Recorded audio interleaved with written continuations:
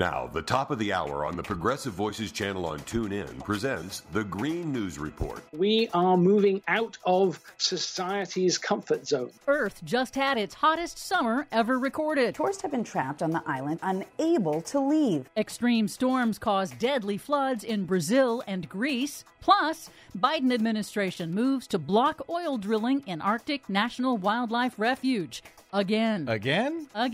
All of those deja vus and more straight ahead. From BradBlog.com, I'm Brad Friedman. And I'm Desi Doyen. Stand by for 6 minutes of independent green news, politics, analysis, and snarky comment. People are not affecting climate change. You're going to tell me that back in the Ice Age, how much taxes did people pay and how many changes did governments make to melt the ice? I'm not going to tell you anything, Marjorie Taylor Greene.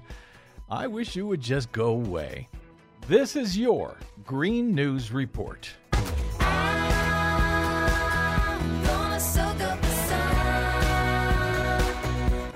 Okay, Desi Doyen, we are still trying to make sense of the endless summer of extremes, not only here in the U.S., but all around the globe. Oh, indeed. And now the data is in. Last month was the hottest August on record globally since record keeping began in the mid-1800s. August was also the second warmest month ever, behind only July 2023. That's according to the World Meteorological Organization. The new record hot August caps a full season of brutal and deadly temperatures. The last 3 months were the hottest June, July, and August ever recorded globally by a significant margin, generating multiple prolonged extreme heat waves and extreme storms across the northern hemisphere. People are not affecting climate change. Oh, my God. Japan recorded its hottest summer ever in 2023 and set a new all-time high national heat record. Australia notched its hottest winter ever in the southern hemisphere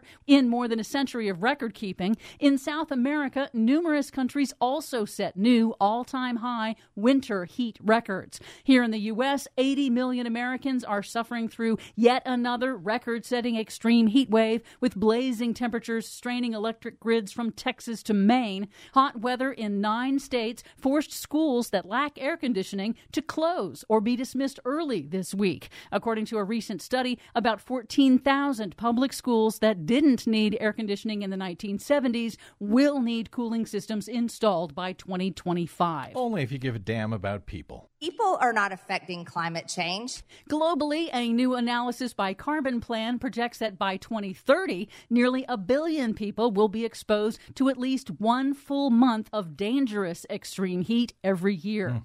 This summer, global ocean temperatures also hit new record highs, significantly boosting extreme storms. In southern Brazil this week, a powerful cyclone triggered deadly flash floods in several cities, killing at least 31 as we go to air and displacing thousands. Southern Europe was hit by a massive storm that caused devastating flooding across Spain, Greece, Turkey, and Bulgaria. In Greece, which has been grappling with Europe's worst wildfire season in decades, the storm dumped a jaw-dropping 2 feet of rain in just 10 hours, inundating several cities. In an interview with PBS NewsHour, NASA Chief Scientist Gavin Schmidt emphasized that the infrastructure and systems of the 20th century were not built for the accelerating 21st century climate crisis. I have a feeling he must have been out on the ledge at the time. We are moving out of society's comfort zone. And that means that places that were prepared for a certain spread of temperature and a certain number of extremes are now being hit with larger extremes. They're being hit with higher temperatures, more intense rainfall. And the structures that we have, the infrastructure that we have, is just not being able to cope with that. The World Meteorological Organization attributes the extreme events primarily to human-caused global warming from burning fossil fuels and warned that these records are unfolding before we see the amplifying warming effects of a new El Nino in the Pacific Ocean. But there is some good news. Really? Is there?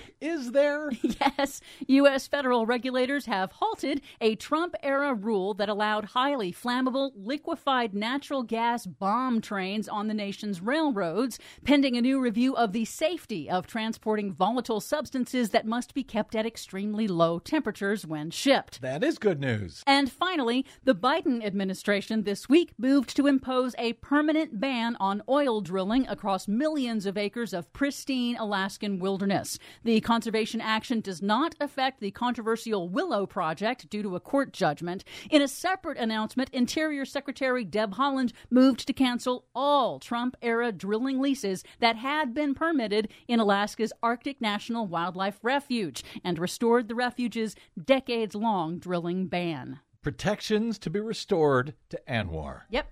Excellent news. We'll take it. For much more on all of these stories and the ones we couldn't get to today, check out our website at greennews.bradblog.com. I'm Brad Friedman. And I'm Desi Doyen. And this has been your Green News Report.